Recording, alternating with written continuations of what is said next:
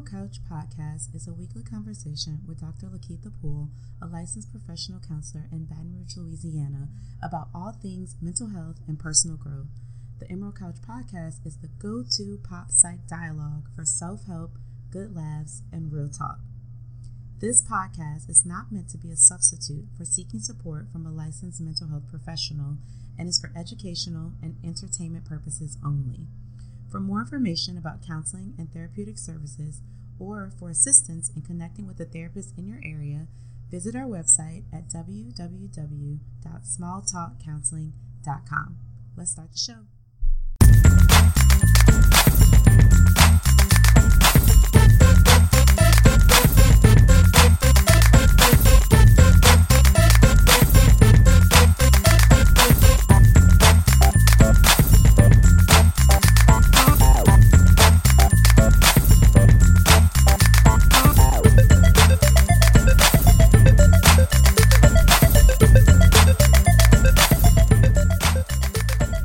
Hey everyone, welcome back to another episode of the Emerald Couch. This is your host, Dr. Lakeitha Poole, and we are back with another episode 43 to be exact.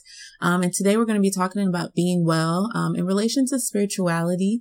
We haven't really touched on this topic a ton during the life of the podcast, so I do want us to do that, but we also are celebrating a very special month, so I want to jump into that as well. So just as a reminder, make sure that you are following or liking or sharing anything that you hear or feel about the podcast. We are on Apple Podcasts and on SoundCloud, and also on social media at Go Small Talk Counseling on Instagram and Facebook.com/smalltalkcounseling. And of course, you can check out the website anytime if you're interested in just seeing more of what we're up to.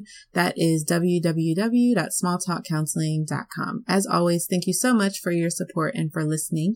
And your feedback is so important to us. So keep it coming. Stay engaged with us. Let us know how you feel about topics, episodes, new topics you want to hear. We can't wait to share that all with you. So thanks for tuning in as always. So jumping right into this episode, like I mentioned a few minutes ago, we're talking specifically about being well. And the reason why I titled this episode that is that oftentimes we think of wellness solely in this sort of like physical thing that we can always just feel. So if we have a stomach ache, then we know we're not well. If we have a headache, then we know we're not well.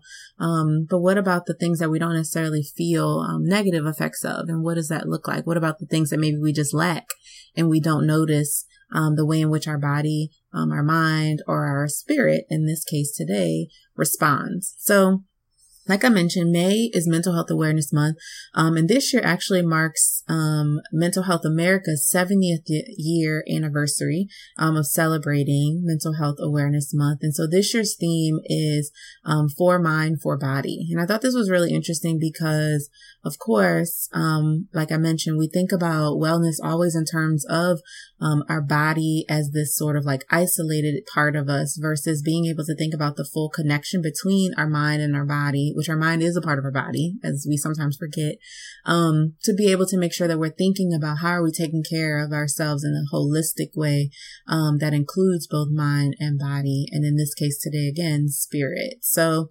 every year we get millions of Americans around the world, around the country, not the world, Americans face the reality of living with mental illness. And so during the month of May also, the National Alliance for Mental Illness and the rest of the country are trying to raise awareness around mental health. And so each year they also come up with a theme to try to fight stigma, to offer support, to educate the public, and to really advocate for policies that can support people with mental illness and, of course, their families. And so this year their theme is Why Care. And so the Why Care campaign offers an opportunity to be able to share the importance of care in our relationships with other people, in sort of mental health treatment in general and the services that are provided, and then to obviously offer that support and education to millions of individuals, to families, to caregivers, to loved ones of people who are affected by mental illness. So really just spreading a broad message of the usefulness of understanding why we should care about taking care of our mental well-being.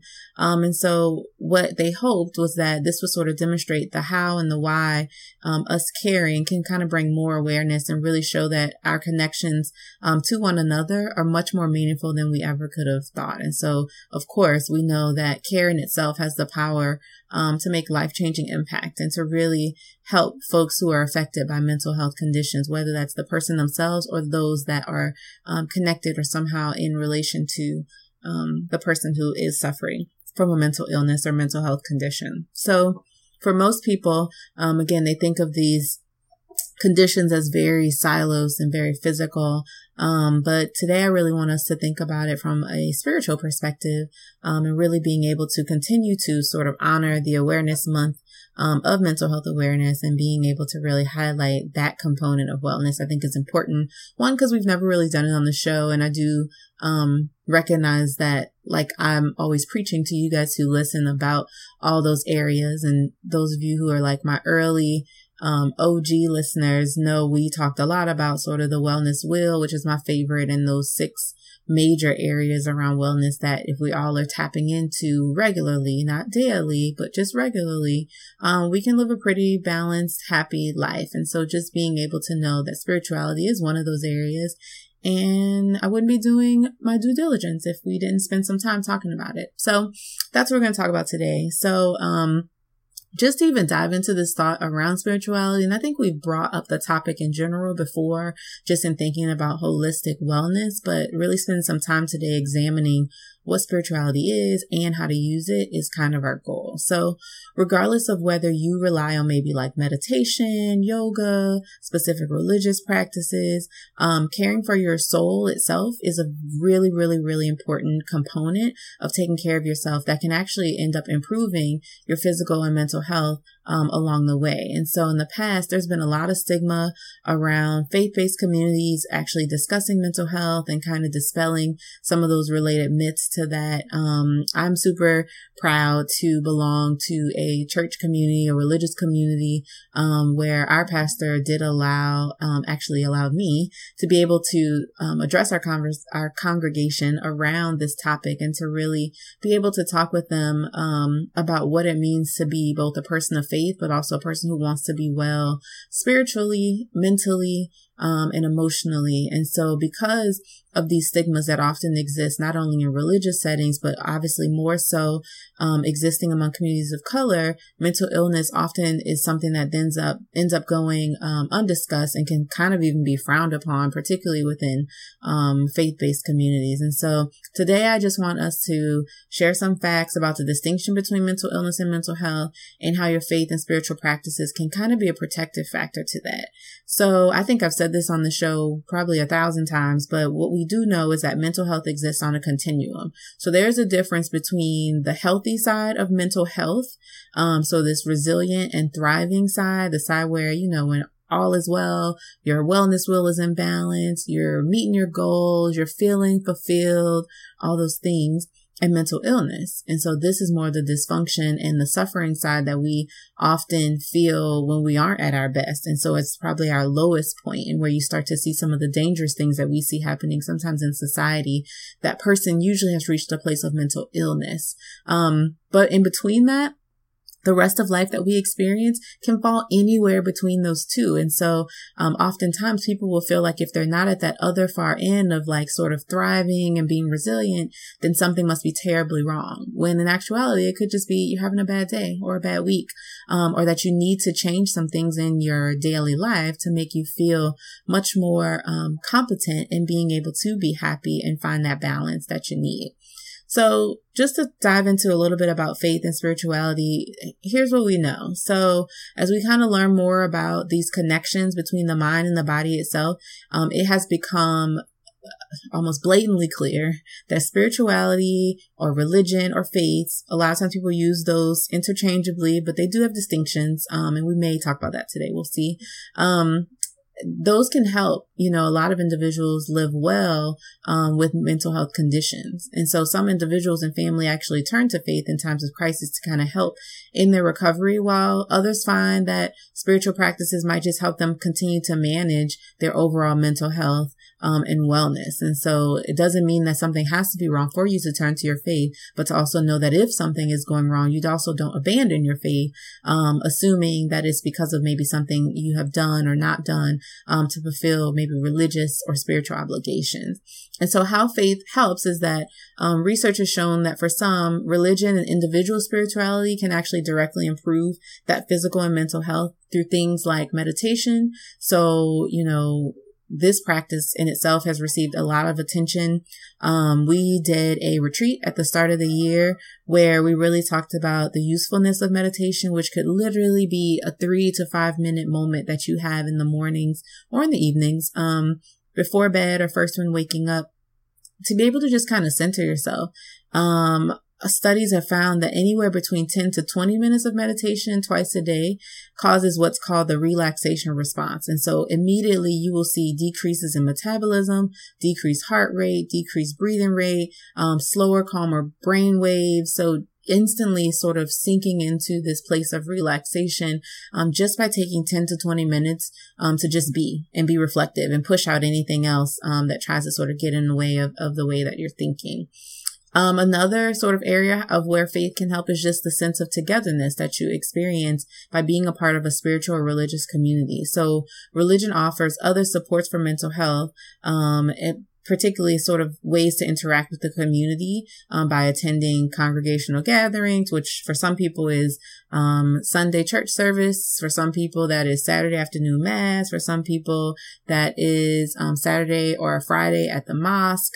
And so any sort of group religious rituals can provide structural social activities that cause relatively little anxiety for most people and actually benefit our health directly. Some people don't like being in groups of people, which I totally get. But usually being able to be in a supportive community, which usually a faith-based community provides, eases that anxiety or maybe nervousness that you might have about being in a group. And so places of worship can kind of offer, resources and social activities that actually end up encouraging and supporting people who live with mental conditions and even their families by providing some of those additional benefits through being connected to the community. You just never know who actually maybe goes to your church or who is a part of that community in the first place.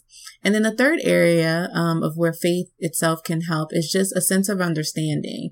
So for some people, the most important aspect of being a part of a religious community or even being religious and practicing a faith is that it offers ways to understand our experiences. So the major world religions each kind of have their own explanations of why suffering exists in the world. And just like the physical illnesses, turning to these explanations sometimes brings comfort to a lot of people when they are confronting their illness, or that place of not feeling well or being well. And so while this question around, medical science answering the why me and giving this basic medical model or diagnoses, some people really feel like they find better answers or greater answers or more complementary answers when they seek their faith out or when they seek religion. And so just that sense of understanding is another way that faith can actually help in trying to understand what might be going on with someone.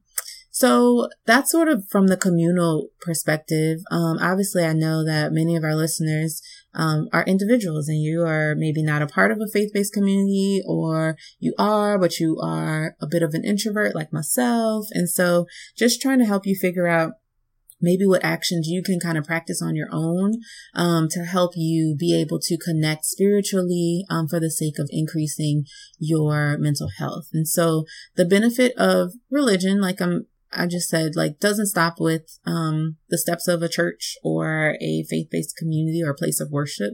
The most powerful health benefits of religion actually come from those simple contemplative practices that kind of evoke the relaxation response that we were talking about earlier. So some can find really great comfort and peace in spiritual practices of contemplation on meaning and thinking about what your life purpose is and really just surrendering to those moments. And so, of course, you can encourage these rituals, which are just reflection time. That could be prayer time. That could be meditation time into your daily routine at home. So that's really important.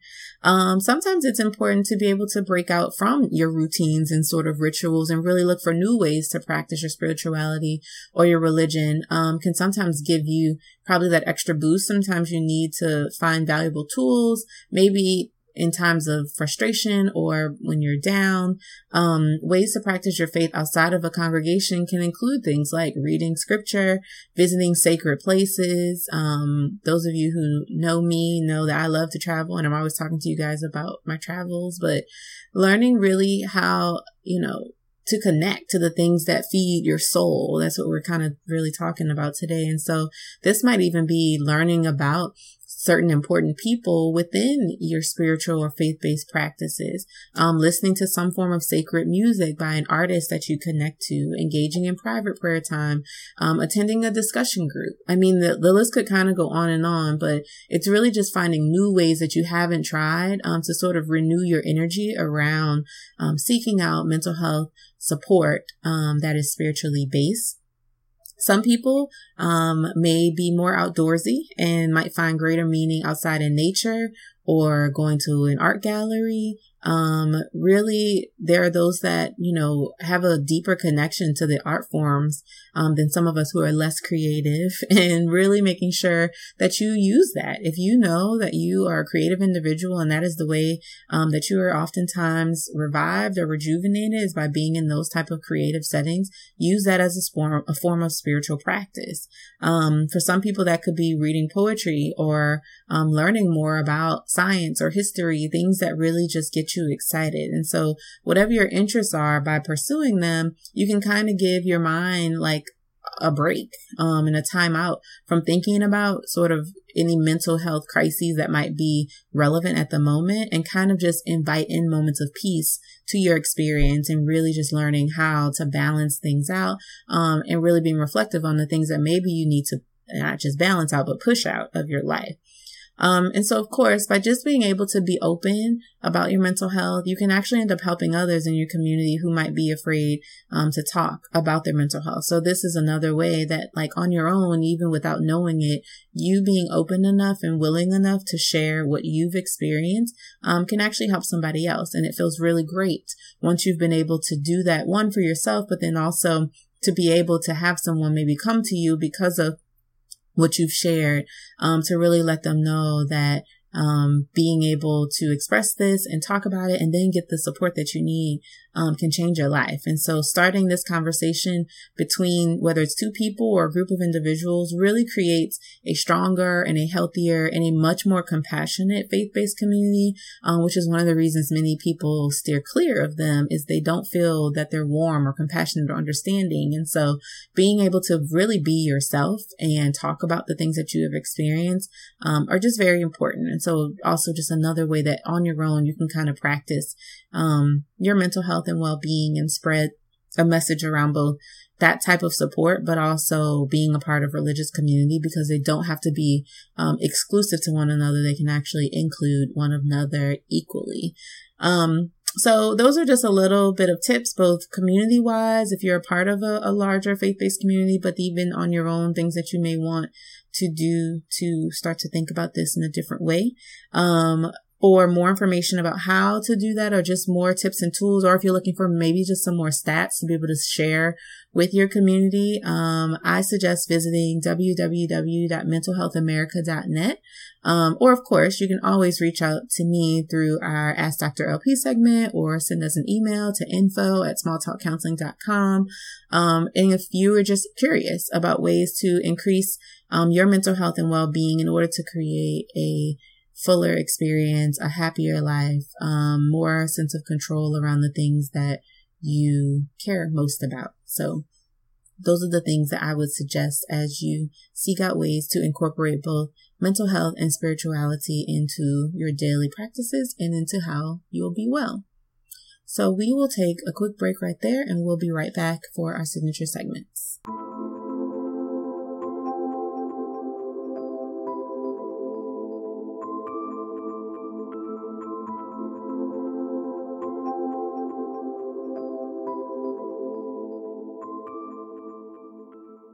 All right, friends, we are back with our signature segments. First up, we're starting with our pop psych moment of the week.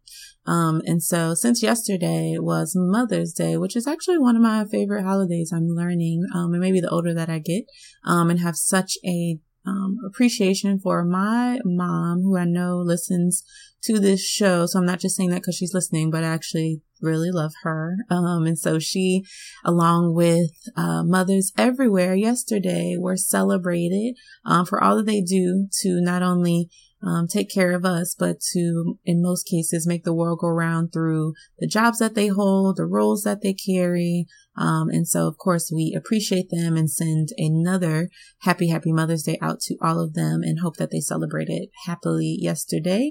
You guys will probably also remember that, maybe around this time last year, we did an episode on motherhood and mental health, with my mom, who's featured on there and talking about what that can look like for many people. But I want for our pop psych moment to really talk about some of the ways that we have seen motherhood change and evolve, and sort of maybe a part 2 kind of motherhood and mental health, a little bit, just not as long. But being able to really think about, more than 100 years ago when we first started celebrating this concept of Mother's Day. And now, we continue to do that, but to recognize that motherhood can look so different than it did then. And now we have a lot more, education on just what it means to be a mom and what that can look like. And so I wanted for our pop psych moment this week for us to really talk through that, and kind of just share what it could be like for the women who hold this really, really important title. So, like I said, today's moms are so different. They're much more educated than before. A majority of women with young children are actually in the labor force, and there are actually more mothers who are now serving as the family's sole or primary breadwinner. At the same time, though, there are mothers who are stay at home, and that has kind of held steady based on the numbers and statistics after sort of falling into place in the 70s and 80s, and that's kind of held constant. So there's a mix of the different types of women that we are seeing out in the world today who we call mom. Some key findings that I just want to share is that, like I kind of mentioned, sort of this changing dynamic, but women are now more likely to become mothers than they were a decade ago. And so the share of women at the end of their childbearing years, which is anywhere from around 40 to 44, who had ever given birth, was 86%. In 2016, which was up from 80% in 2006. And so this was similar to the share, who were mothers in the early 1990s. So over the past 20 years, highly educated women have experienced particularly dramatic increases in motherhood. So in 2014, 80% of women ages 40 to 44 were in a PhD or professional degree program, and had given birth, compared with 65%, in 1994. So the shares of women who were mothers also rose among those with bachelor's degrees, master's degrees during this period, while rates of motherhood kind of remained steady for women with less than a bachelor's degree at 88%. Women are also becoming mothers later in life. And so the median age at which women become mothers in the U.S. is 26, which is up from 23 in 1994. And so while this change has been driven in part by declines in births in teens, delays in motherhood have actually continued among women in their 20s. And so in 1994, more than half, which was right at about 53% of women in their early 40s, have become mothers by age 24. But by 2014, this share had fallen to about 39%. And so mothers are spending much more time in the labor force than in the past, but also much more time on childcare. And so in 2016, moms spent around 25 hours a week on paid work, which was up from 9 hours in 1965. And at the same time, they spent about 14 hours a week on childcare, which was up from about 10 hours a week in 1965. So dads too are spending more time on childcare. But it's just really important that we notice that moms are kind of balancing both, and both have increased, both their roles in the workforce and their roles in taking care of home. So 7 in 10 moms with kids younger than 18 were actually in the labor force in 2015, which was up from 47% in 1975. And so mothers are the primary breadwinners. in 4 in 10 U.S. families. And so about 46% of households with a mother and a father, both parents are actually employed full time, which has increased since 1970. But just to sort of say 7 in 10 moms with kids younger than 18 are in the labor force. So moms are out there working, hustling, and grinding. And so part of being able to really think about what this can look like in a deeper sense is really being able to account for kind of the pressure that sometimes moms or women in general face. And so most American women say that they face a lot of pressure to be not only these breadwinners like we're talking about, but really involved mothers. And so even in an era where women make up nearly half of the workforce and men are more involved in housework and childcare than ever before, the public sees vastly different pressure points for women and men in today's society. And roughly about 8 in 10 adults say women face a lot of pressures to be an involved parent, and a significantly smaller share, 56%, says about the same for men. So even just the difference in what society deems appropriate around women sort of being involved in their kids' lives even after they've birthed them. In contrast, most adults, so about 76%, say men face a lot of pressure to support their family financially. And so that's where maybe that other side comes in, while for women, they only say 40% of women face this type of pressure. And then lastly, what we also know is that foreign-born mothers account for a rising share of U.S. births that are now occurring. And so while annual births have decreased among U.S.-born women since 1970, they have increased among foreign-born, driven by both a growing foreign-born population in the U.S. and by relatively high birth rates among that particular group. And so in the past quarter century or so, births to foreign-born moms have boosted fertility in all but 2 states, which says a lot. So in 48 places that we have seen this increase in births, and they accounted for more than 1/3 of all new births in 3 states in 2015, in New Jersey, New York, and in California. So just being able to recognize that the title of mother should not be taken lightly. There's a lot of pressures, there's a lot of responsibilities, a lot of obligations that people often don't think about. And again, it's why we celebrate them, but we also have to recognize that it's not an easy job, particularly knowing that these pressures exist. So I wanted to share that as our pop psych moment because I thought it was really important to not just sort of have this like pushing out of, it's so great being a mom. It's so good. And it is, or at least that's what I'm told, is being able to know that, it really is hard. It's not this easy thing. And so in addition to sort of celebrating moms, I did want to take a moment to make sure that we're thinking about, sort of the unique people, that fall into the category of mom as well. And so these might be, mothers who have lost children, folks who have lost their mothers, anyone who sort of has a strained relationship with their mom, or vice versa, the mom having a strained relationship with their child, the people who have maybe chosen not to be mothers. This is a really tough one for some people to understand because, I think people who are mothers feel like there's so much joy that comes with that. But there are people who know, or maybe feel that, motherhood is better suited for somebody who is going to do, it due diligence. And so in some ways you really have to respect someone for wanting, to take that sort of responsibility, to make sure that they are very serious about that, knowing that they have maybe chosen not to be a mom. And then the opposite of those people who are those that are yearning to be mothers. They've been trying for a very long time, or really, really would like to, and maybe haven't met the right person, or have been trying to and just have not had success. And so I wanted to make sure that if nothing else, we also took a moment out to think about these sort of unique roles, that women also take on, because there is a lot of attention that goes to mothers who are here and who are present and who are here with us still on earth. But there are a lot of unique circumstances around motherhood as well that deserve to be observed. So definitely know that we are thinking of all of you who fall in maybe those categories as well, on this special day or around this special time of year. So last up for our signature segments, is our small talk bookshelf. So I just wanted to share, this book has nothing to do with mental health. It has nothing to do with counseling, but I guess it kind of could, for any of my clinician friends who are listening. And I know some of you do, because y'all text me and tell me you do. I am currently reading, I'm almost done actually. Hopefully we'll finish it today. The $1 Million One Person Business by Elaine Poole.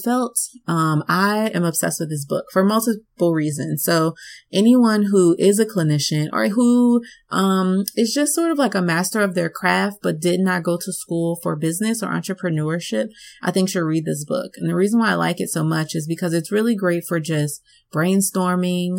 If you are a business owner or an entrepreneur and you know that you are really great at the service that you will provide or the product that you will provide, but you have no clue where to start with, starting a business. I wish I had discovered this book before opening my practice. I probably would have done some things a little differently. But what I like about it is that it also is for those of us who are already in business and maybe you want to think differently about how you're planning to move forward. Do you want to turn your business into this like very large corporation, or do you want to stay a one-person business and you learn how to delegate, you learn how to use independent contractors to really sustain your business and keep it going. And so I've loved reading this book because it really has allowed me to think differently about how I want to manage myself as a business owner and as an entrepreneur, which is not necessarily what I like to label myself as. I think of myself as a therapist, but I recognize that in order to stay a therapist,